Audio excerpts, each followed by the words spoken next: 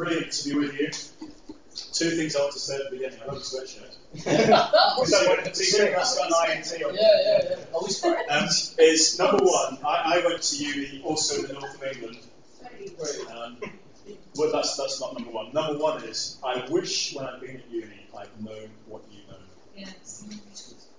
And number two, I wish I'd known people like you when I was at uni. It's just great to be in a room full of students, loving the Lord, worshipping, and moving in encouragement and exhortation. And great, what happened to you today? What's your name? Kathy, brilliant, Kathy. So thank you for inviting me, guys. Sorry? Show the mic. Yeah, you don't. Yeah. No. Excellent, because there's no what you're into my dancing moves. So, my title today is The Master Plan and the Masterpiece. The Master Plan and the Masterpiece. And I was listening to Radio 4 the other day. Ali told me that it was quite a groan this morning. Is it this morning? And I was listening to the radio, and this guy was on, he said, well, he was describing everything that's going on in our nation and in the world at the moment. He said there's the housing crisis, there's the social care crisis, there's the economic crisis, there's the cost of living crisis. I mean, so many crises. And of course, for most people, that is pretty much the most prominent thing right now, all the crises. But for us, for you and I, these are also times of amazing opportunities. Amen. There's a little verse in the Old Testament, Esther. I don't know how many of you have read the book of Esther. Hands up if you've heard of the book of Esther, first of all. Hands up if you've heard of the Bible.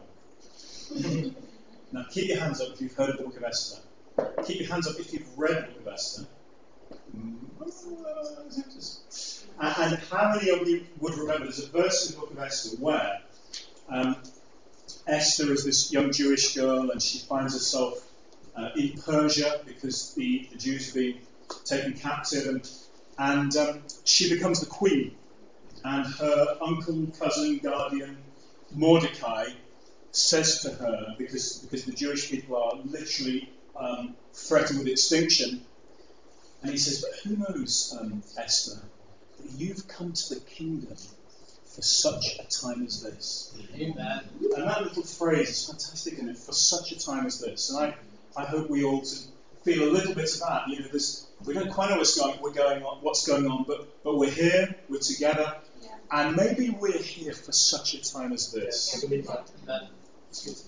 So it's really important at such a time as this that we know, number one, who we are. Who we are. Really strong sense of identity as men and women, as believers, as part of His church, that we really know who we are, and secondly, we know why we're here, and that kind of fills us. But I'm sure many of those themes have been throughout the day today. To know where we fit in, to know where the church fits in, to know therefore where do I fit in. And I think tonight, just kind of thinking what I would love for tonight, I would love you to love the church as much as I do. Yes. Good. I would love you to love the church as much as I do. And nowhere do we kind of discover more succinctly who we are and why we're here than in the book of Ephesians. So if you could scroll, literally 7 pages if you have one. Excellent. Good to see so many Bibles around today. Won't get on my hobby horse. And the book of Ephesians, which is one of the Apostle Paul's later books. Probably one of the books he wrote while he was in captivity.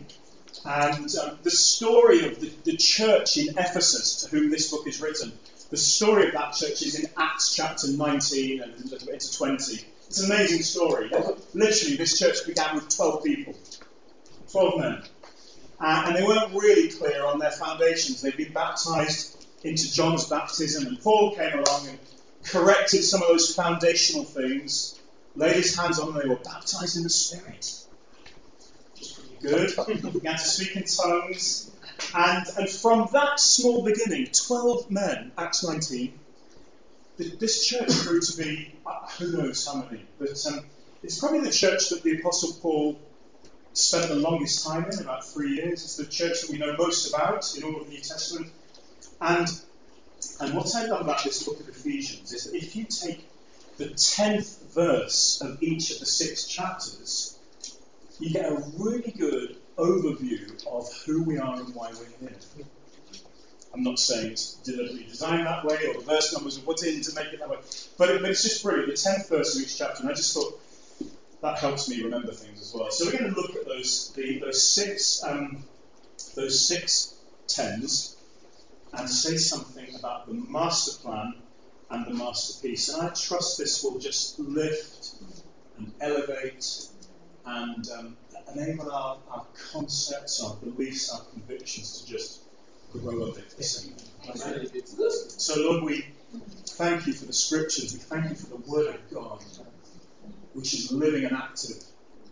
And I pray that tonight your word will come and fill our hearts, cause fires to arise, Lord.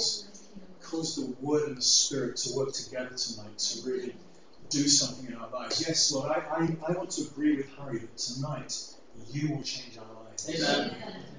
Something transformational will happen amongst us. Amen. Amen. So here we go. Of course, the book of Ephesians is like a huge menu of amazing foods, and these 6 verses are like a taster menu. Okay, you're just going to get a little morsel, and I trust you will want to eat some more. I'm going to cheat a little bit because I'm going to read a couple of number 9s, and maybe some number 8s and some number 11s here. But essentially it'll be number 10. So Ephesians 1 verse 10. Or verses 9 and 10, just to give it a little bit of context. It says, He made known to us the mystery of His will, according to His good pleasure that He planned in Him, in Christ, for the administration of the days of fulfillment, to bring everything together in the Messiah, both things in heaven and things on earth in Him. I think the NIV, what do you mainly read? NIV, NLT? ESV? Anybody else got Holman? Christian Standard Bible? Come on guys, this is the way to go. So what's your read? NIV? Yeah, okay. So it probably says something like this. He made known to us the mystery of His will according to His good pleasure, which He purposed in Christ to be put into effect when the times reach their fulfillment. I mean, this sounds pretty big. When the times reach their fulfillment, to bring unity to all things in heaven and on earth under Christ. I grew up in a little parish church in rural Leicestershire, centre of the country. And I grew up in that church, and I as far as I remember, I went there every week with my parents, with my sisters, and I grew up with no real grasp of the nature or mission of the church. I knew my life counted. Even as quite a young boy, certainly as a teenager, I had some kind of sense of destiny. I believed my life was for purpose. I knew it involved God, but I had no more detail. I tried to get saved. When I went to uni in the north of England, I tried to get saved 3 times. Went forward in different meetings, responded to different meetings. I knew I needed something. And then aged 24, Deborah and I were long dating by this time. We had a 5-year romance. I finished my 3rd year at uni. She then did a 4-year course. We were on the other side of the country for 5 years. Very patient. And then we got saved pretty much at the same time. And I was born again. And I was baptized with the Holy Spirit. And my eyes were opened. And I began to see things that have gripped me ever since. And I saw firstly, and I say firstly because this is chapter 1, I don't know whether this was the first thing I saw, but I saw firstly that God has a will, God has a plan, God has a purpose. Amen. I mean, it sounds weird to you. I just grew up not realising there was any grand plan.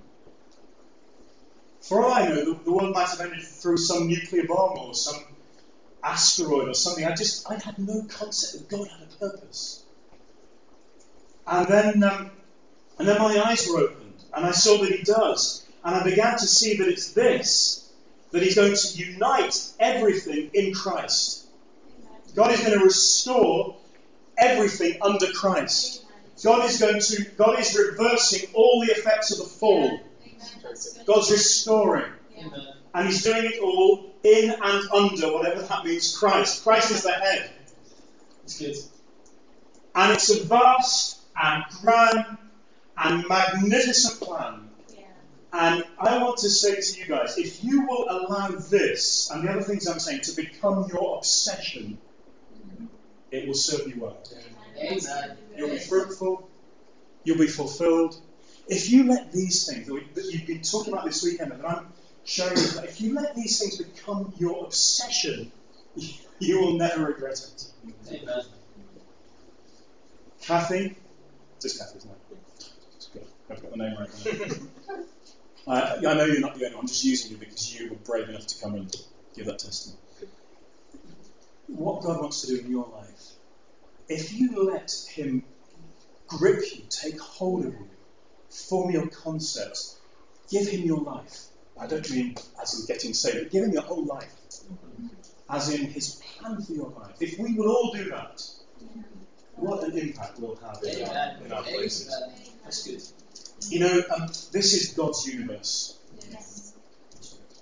This is Christ's inheritance. This is His master plan. That's right. History is heading somewhere. Please jettison all ideas of chance or fate or coincidence. God is ruling and reigning. Amen. Amen. Everything was made. Colossians chapter 1 is brilliant, isn't it? Everything was made by Christ and for Christ. He's the centre of it all. And a thief may be stealing and killing and lying, and an illegal squatter may be acting as if it's his world.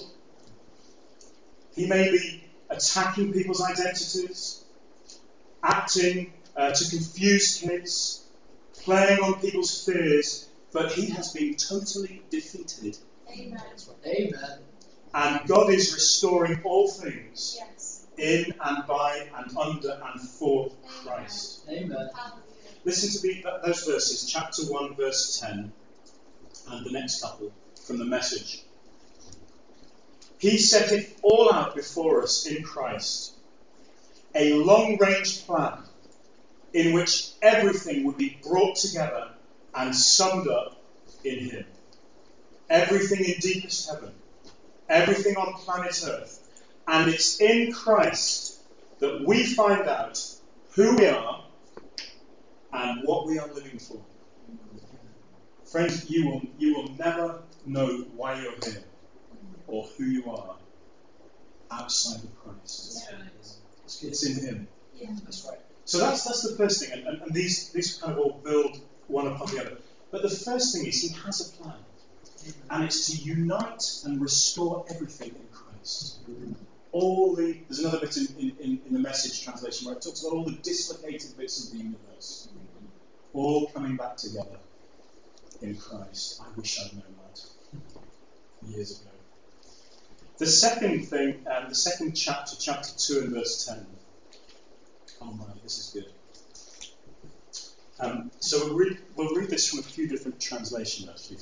Ephesians 2 verse 10. We are His creation, created in Christ Jesus for good works, which God prepared ahead of time so that we should walk in them. We are His creation, this version says. What other words do you have there? We are His handiwork. That's another of the translations. Anybody have anything else? Oh, hello. What's your name? Hannah. That's a great word. We're His masterpiece. The word that's used here, I won't try and pronounce it accurately because only Harry will know whether I get this right or wrong.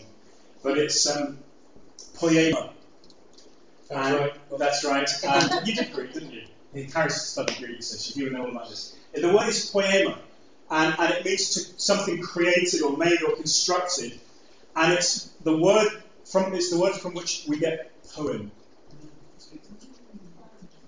We're his poem. We're his handiwork. We're his creation. Or if I could use this one particularly, we're his masterpiece. Yeah. I often tell this story when I'm thinking about this verse because Deborah and I, years ago, we went to Zambia, where the Victoria Falls are. Has anybody been to Victoria Falls? Okay, it's just amazing.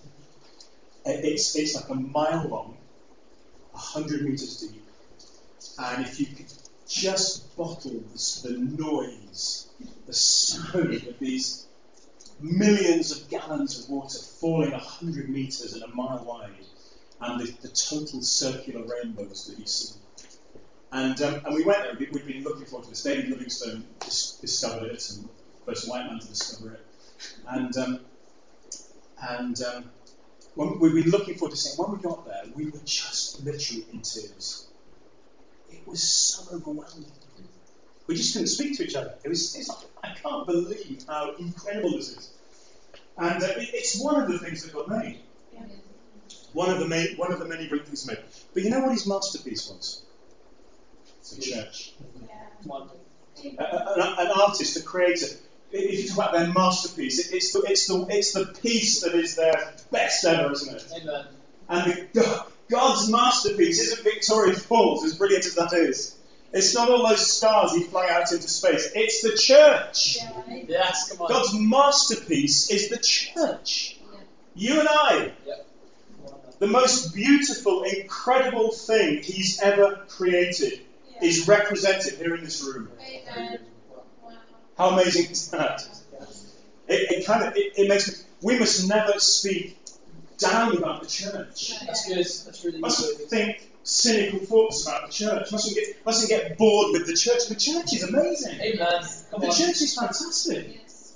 The church is his body. Come on. Yes. Amen. You know, all these little analogies, these metaphors I'm about to use, are also in the book of Ephesians. The church is his body, Ephesians tells us.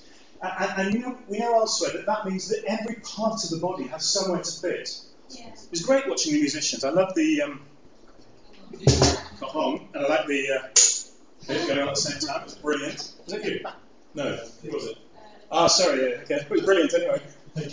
And you all had your part, but in the church as a whole, we all have a part. Amen. There isn't a loose joint in the church, in the body of Christ. Every single bit, every person has a part to play. Everybody's gifted. Everybody's empowered. Everybody's functioning. We're his family. Yeah.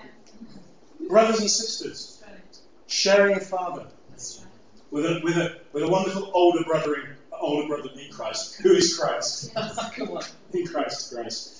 We're his home. Ephesians tells us that the church is his dwelling, the place where he dwells by his Spirit. Tells us the church should be charismatic. Amen. Charismatic is not like an option on the menu of types of churches. Charismatic is how the church is built. Amen. Come on. And with his bride. All these metaphors are in the book of Ephesians.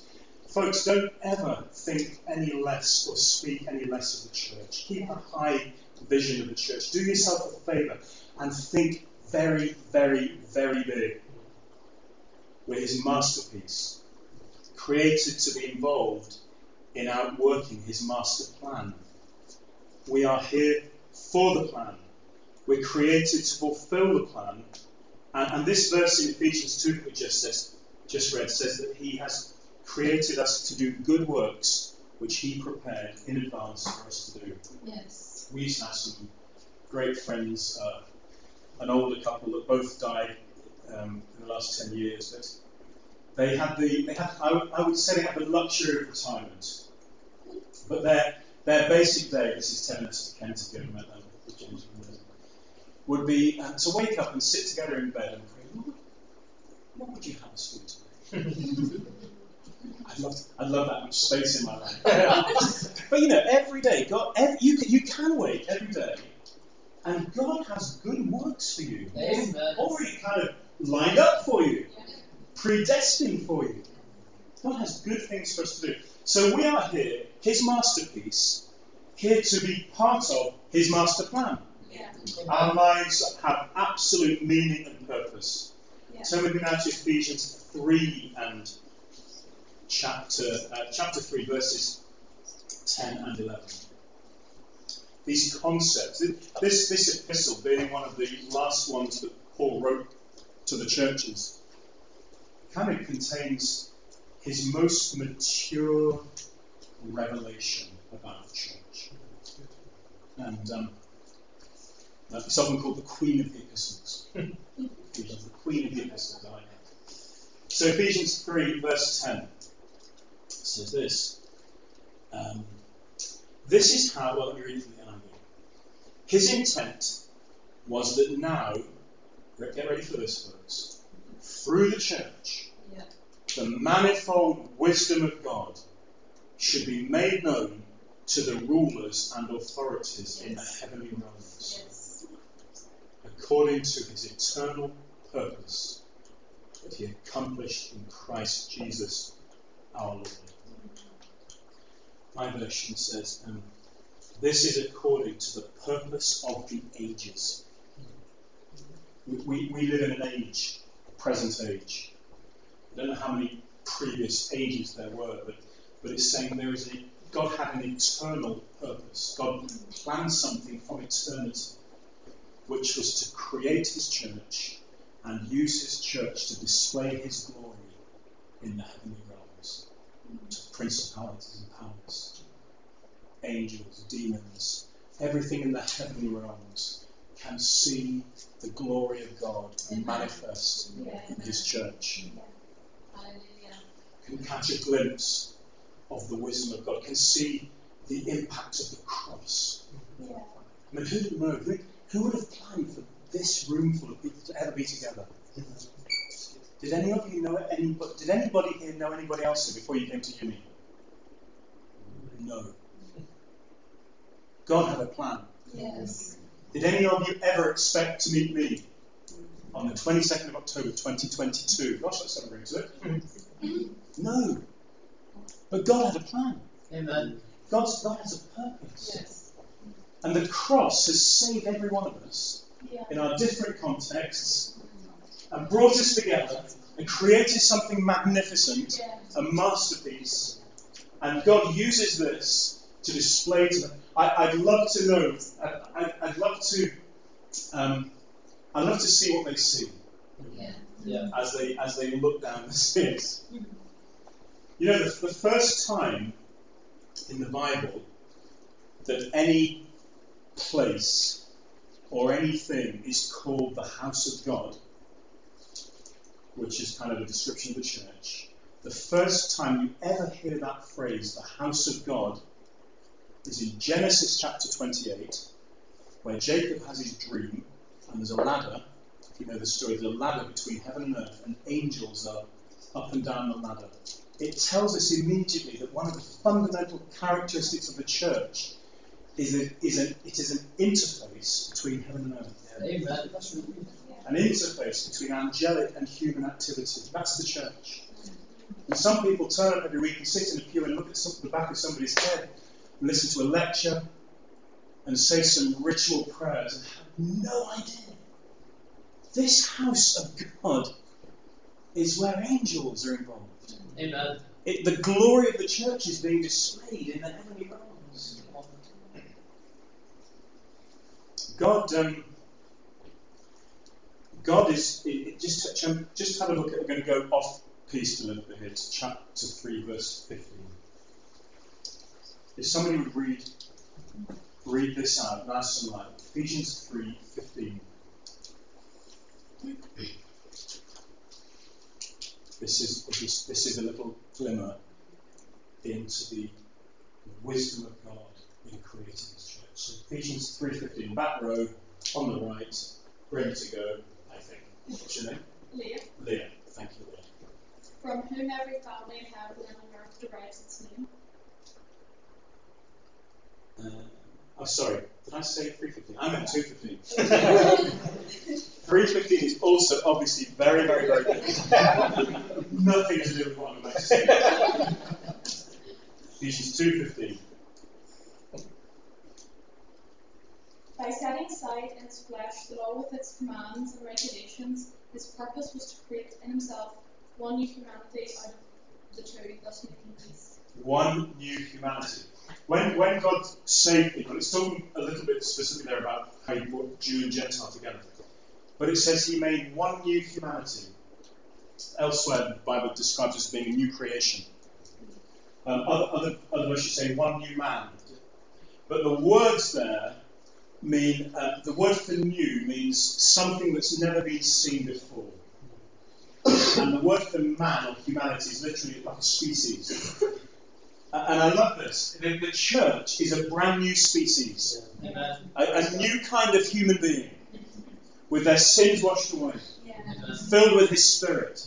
A brand new kind of species, new creation, new humanity, one new man. The church is a new man. Amen. And it's this kind of thing that the angelic beings, the principalities, powers, look on us and just are in awe.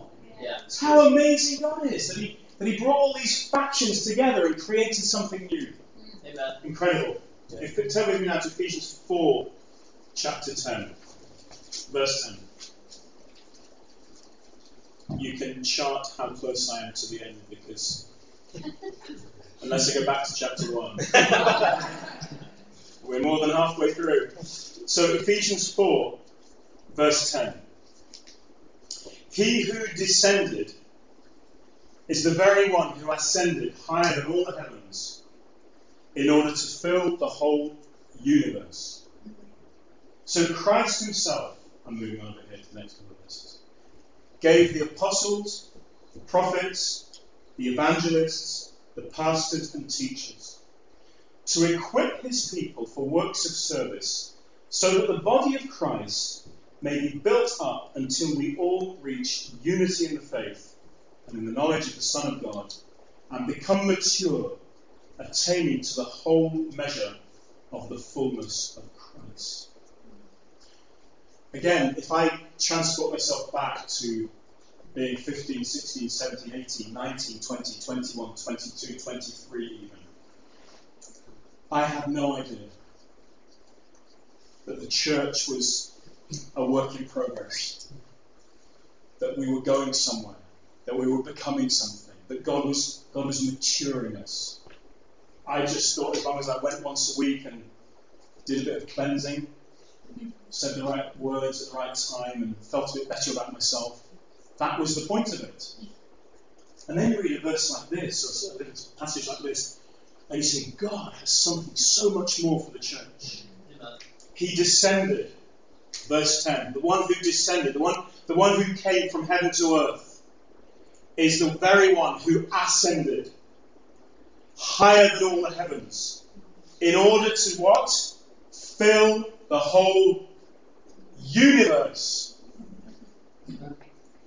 I don't know what you probably all have come from different home churches. I don't know what your church vision statements are, but I can guarantee you they're way too small. What's the plan? Well, we'd like to make an impact amongst the students in Lancaster. Too small. Come on now. We'd like to be known all over Southport. Way too small. And the Northwest. Still too small. We'd like to have an impact in the UK. Way too small. We'd like to be part of what God's doing in the earth. Now that's pretty big. Still too small. Wow. That's good. Come on. Christ has ascended Amen. to fill the universe. It's a cosmic plan. Yeah. And Paul, in these few verses here, chapter 4, verses 7, 8, 9, 10, 11, 12, 13, something like that, he unfolds his revelation of how the church, how this masterpiece, how this creation, how this handiwork, how this poem will reach her fullness and her perfection. How she will play her part in this cosmic plan. And he tells us that Jesus, the one who descended to earth, has now ascended. And he goes on to say that from his throne, not only is he pouring out his Spirit, but he's giving gifts to the church. I don't know how familiar you are with those 5 gifts. If you're part of this Southport church, I think that the whole month's been about these gifts, hasn't it? It's being about these gifts. Apostles, prophets, evangelists, pastors, teachers. It is our absolute conviction that all of those gifts are necessary today. Amen. It's not just acceptable today, but necessary today. Real life apostles and prophets and evangelists. We'd be okay with pastors and teachers because we know we need them. But we need all 5 of those gifts. Yes. And these gifts are gifts of Christ, from Christ to his church. Amen. And he wants us to receive them and be built up by them and come to maturity through them. These gifts are the antidote to denominationalism. Amen. It's nothing to do with denomination. It's about the gifts Christ's giving his church. Amen. And I just felt to say this to you, guys. Wherever you go after uni, whatever you end up being part of, don't ever let yourself be shortchanged on these things. Yeah.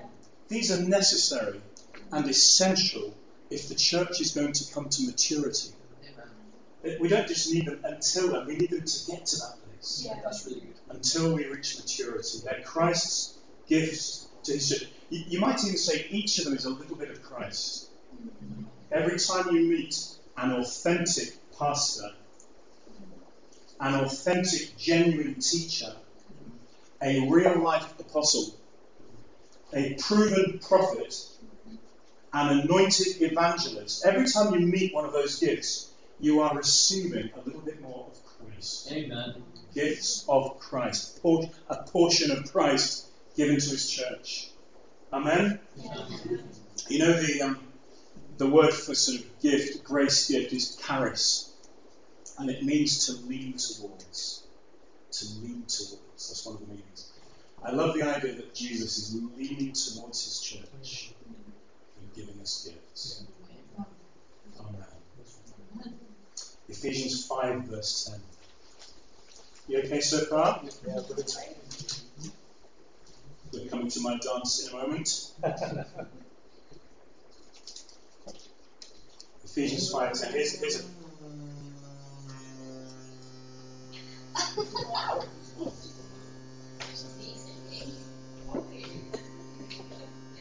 There we go. Well done with that. Just to make sure you're all awake still. Ephesians 5:10 is a cheeky little verse. It says simply this: find out what pleases the Lord. Amen. Let's all say it together. Find out what pleases the Lord. Find out what pleases the Lord. The first 3 chapters of Ephesians are filled with this awesome doctrine. God has a plan. It's to bring everything together in Christ. That's the master plan. The church is his masterpiece. Finest thing he's ever created. So much that we've not covered. This is just a taste menu. And through the church, he wants to display his wisdom, his multifaceted wisdom, to the rulers and authorities in the heavenly realms. I mean, this is awesome doctrine. Yes. But the second half of Ephesians comes down to, if I could say, authentic demonstration. This is not about big lofty concepts anymore. It's about how we live our lives. Yes. How we live our lives. It's really, really practical.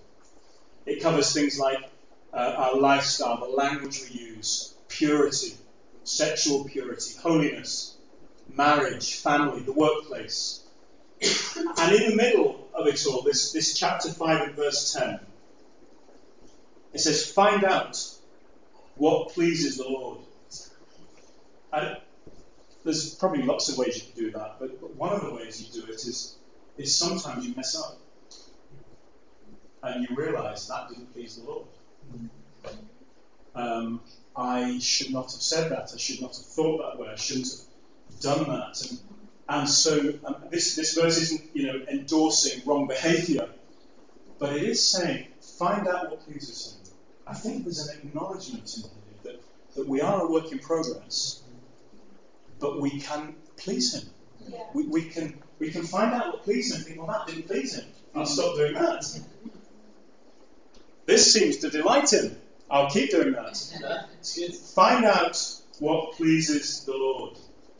There's an invitation here to grow, to learn, to be shaped, to be moulded into people whose lives bring glory, bring pleasure to him. It's an invitation to recover from mistakes we make, to get better at pleasing him, and to acknowledge that it's a process. I've just realised in my notes I wrote, it's a princess. That's poetic. It's a process, and we're all work in progress. Is that a relief to anybody in the room? I'm going to close my eyes. Close yours as well.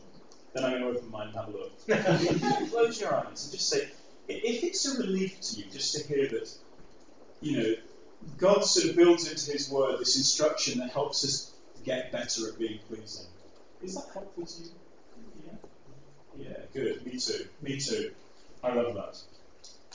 And God's purpose is not just that his church displays his glory in the heavenly realms. That's brilliant. God wants us to display his glory in Southport and Lancaster. And here are some Irish accents here tonight. Wherever you're from, God, wherever you go back to, God wants you to display his glory there. Amen. On earth, just as it is in heaven. And I guarantee you that if you will make it your aim to bring pleasure to him, and to learn, and to be shaped, and to get up when you make a mistake, and to brush it off, and to forgive yourself as fully as he forgives you. Often it's ourselves that find it so difficult to forgive ourselves. If you will make that your aim, you will become a source of light and life to many others. On your campus, in your flats, in your halls, back home, when you start work. This is where awesome doctrine must be translated into authentic demonstration. It's kind of like, if this is who we are, if we're his masterpiece, if we're part of his master plan, if he's using us to display his glory to the heavenly realms, then this is how we must walk. Yeah. I looked up yesterday just to make sure I was properly prepared for you guys here. The number of times that you find this little phrase, walk worthy of the Lord. I found 3 or 4. Ephesians 4:1, Colossians 1:10, 1 Thessalonians 2:12. Walk worthy of the Lord. You were bought at a price. You are so precious. Gold. Did you just say that? Is your word, you are so precious. Remember, that's the word of the Lord to you tonight, Lord. Seriously. Yeah. That is the word of the Lord to you, gold, tonight. You are so precious. And we're all precious, but especially gold. Unless anybody's here called platinum. Are there any platinums in the room? Is there anybody here called Jennifer? My best friend's called Jenna. It's Jenna. Okay, no. We're so precious. And we were bought at a price. And we will pray for Jenna in a moment. But she's not Jennifer, so that doesn't count. Sorry? Her full name's Jennifer. Oh, I see. Yeah. Okay. Is she okay? She's going through one. Yeah. I had a dream about her last night. And the Lord told me we should pray for Jenna. Okay? When you said Jenna, I thought it was a totally different person. That's what you mean. I don't know what the situation is, but let's just pray. Lord Jesus, we pray for Jenna, going through a rough patch right now. We pray that Martha will be a tremendous blessing to her. Yeah. Would you use Martha to bless Jenna, to bring wisdom, to bring counsel, to offer hope, encouragement, strength, whatever's needed right now, Lord. We lift this girl before you, Jennifer. We thank you for your wonderful predestination and planning that our lives intersect in this way. And so we lift her before you, Lord, and just believing for a great breakthrough in her life. Yes. Amen. Amen.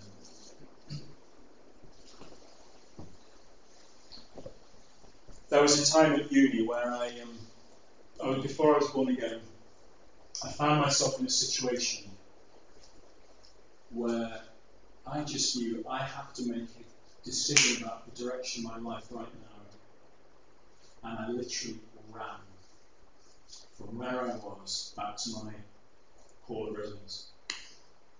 And later I learned the story of Joseph running away from Potiphar's wife. I remember running as fast as I could to get away from the situation. I thought, if I hang around here, the whole course of my life could turn. It's before I met Deborah. And gosh, I'm so glad I did that. And I was just thinking about that as I prepared for this, just to say to you all, know who you are, know why you're here, don't sacrifice your identity, don't sell your soul, know His grace, and be strong. Be strong. Which leads me to Ephesians 6, verse 10. Ephesians 6, verse 10. Finally, it's great when a preacher says that, isn't it? unless it's Paul, then he writes another 2 or 3 chapters. Finally, be strong in the Lord and in His mighty power. Put on the full armour of God, so that you can take your stand against the devil's schemes. We are His masterpiece, and we're here for His master plan. And He's not left us ill-equipped or unarmed. There is no problem with our supply line. We have brothers and sisters around us. That's really good. We're in an army together. And we're fellow soldiers, and we have powerful weapons. Kathy, you should... Sorry about this. But as you speak in tongues more and more and more, you're going to find tremendous weaponry at your disposal.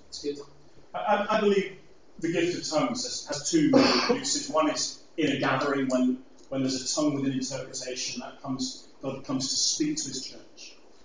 But Paul, as well as giving instructions about it, he says, I'm so glad I speak in tongues more than any of you. He also wrote more scriptures than anybody.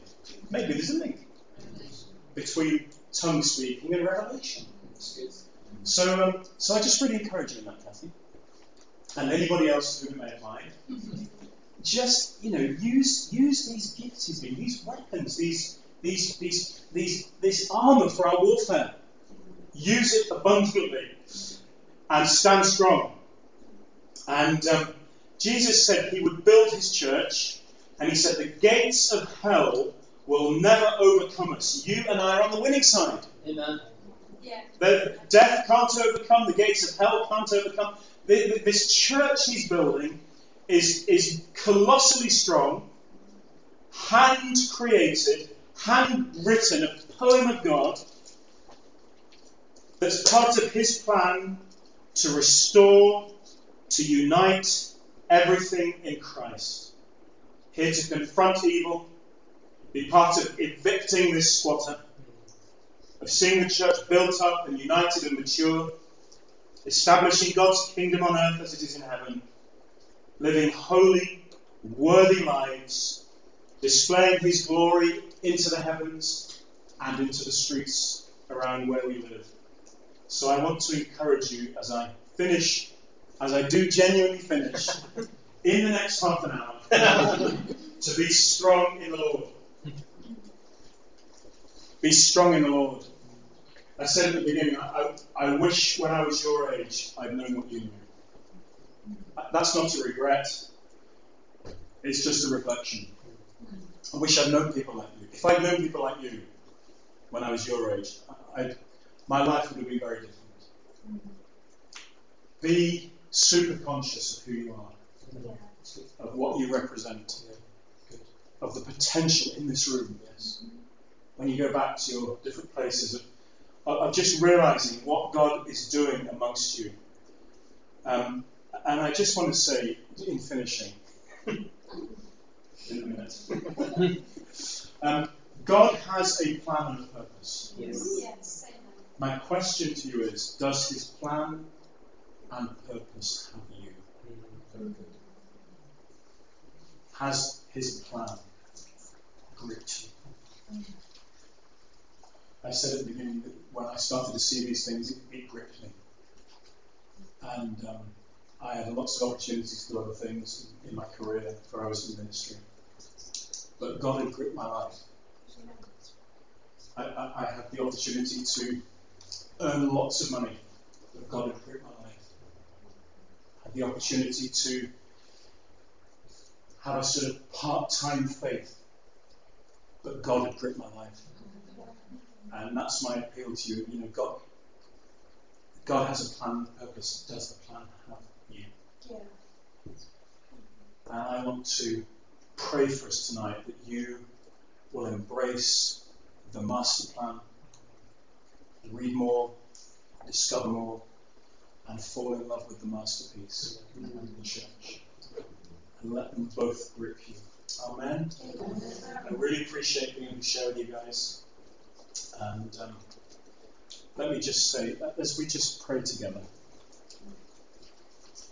if you'd like to respond to what I've been saying, I realise it's just been a taste of menu. Harry sets a difficult brief. Talk about the church. I've been doing that my whole life. But if you're gripped, not just because of tonight, but if you are gripped with his plan, his purpose, and your part in it, then why don't you just stand with me? I want to pray for you.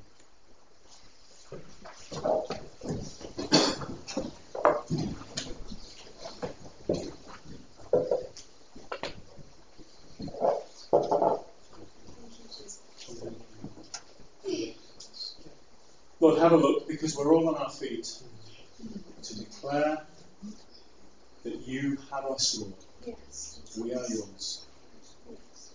Like Paul says, he lays hold of that for which Christ has laid hold of him. My prayer tonight for Kathy, for Leah, for Gold, for everybody in this room, for Harry, for James and Hannah, Lord, for all of us, for Deborah and myself, I want to pray, Lord, that you will lay hold of our lives. Touch us this evening. Grasp us, grip us. Lord, hold us so tight and reveal so much of your plan and purpose. Lord, that our lives are ruined. Our lives are committed to you. Lord, we know we'll never lose out by giving you our all. Yeah. Word says, seek first the kingdom of God and his righteousness, and everything else will be added to you. So we lift our hands, Lord, this evening just to say we're seeking first your kingdom. We're asking you to take hold of our lives. And we take hold of you, Lord, tonight. Amen. Amen. Lord, we pray for Jennifer again. Yes. Thank you, Lord, for your gifts, opening up the way for that young girl to come through her present situation. Amen. Amen.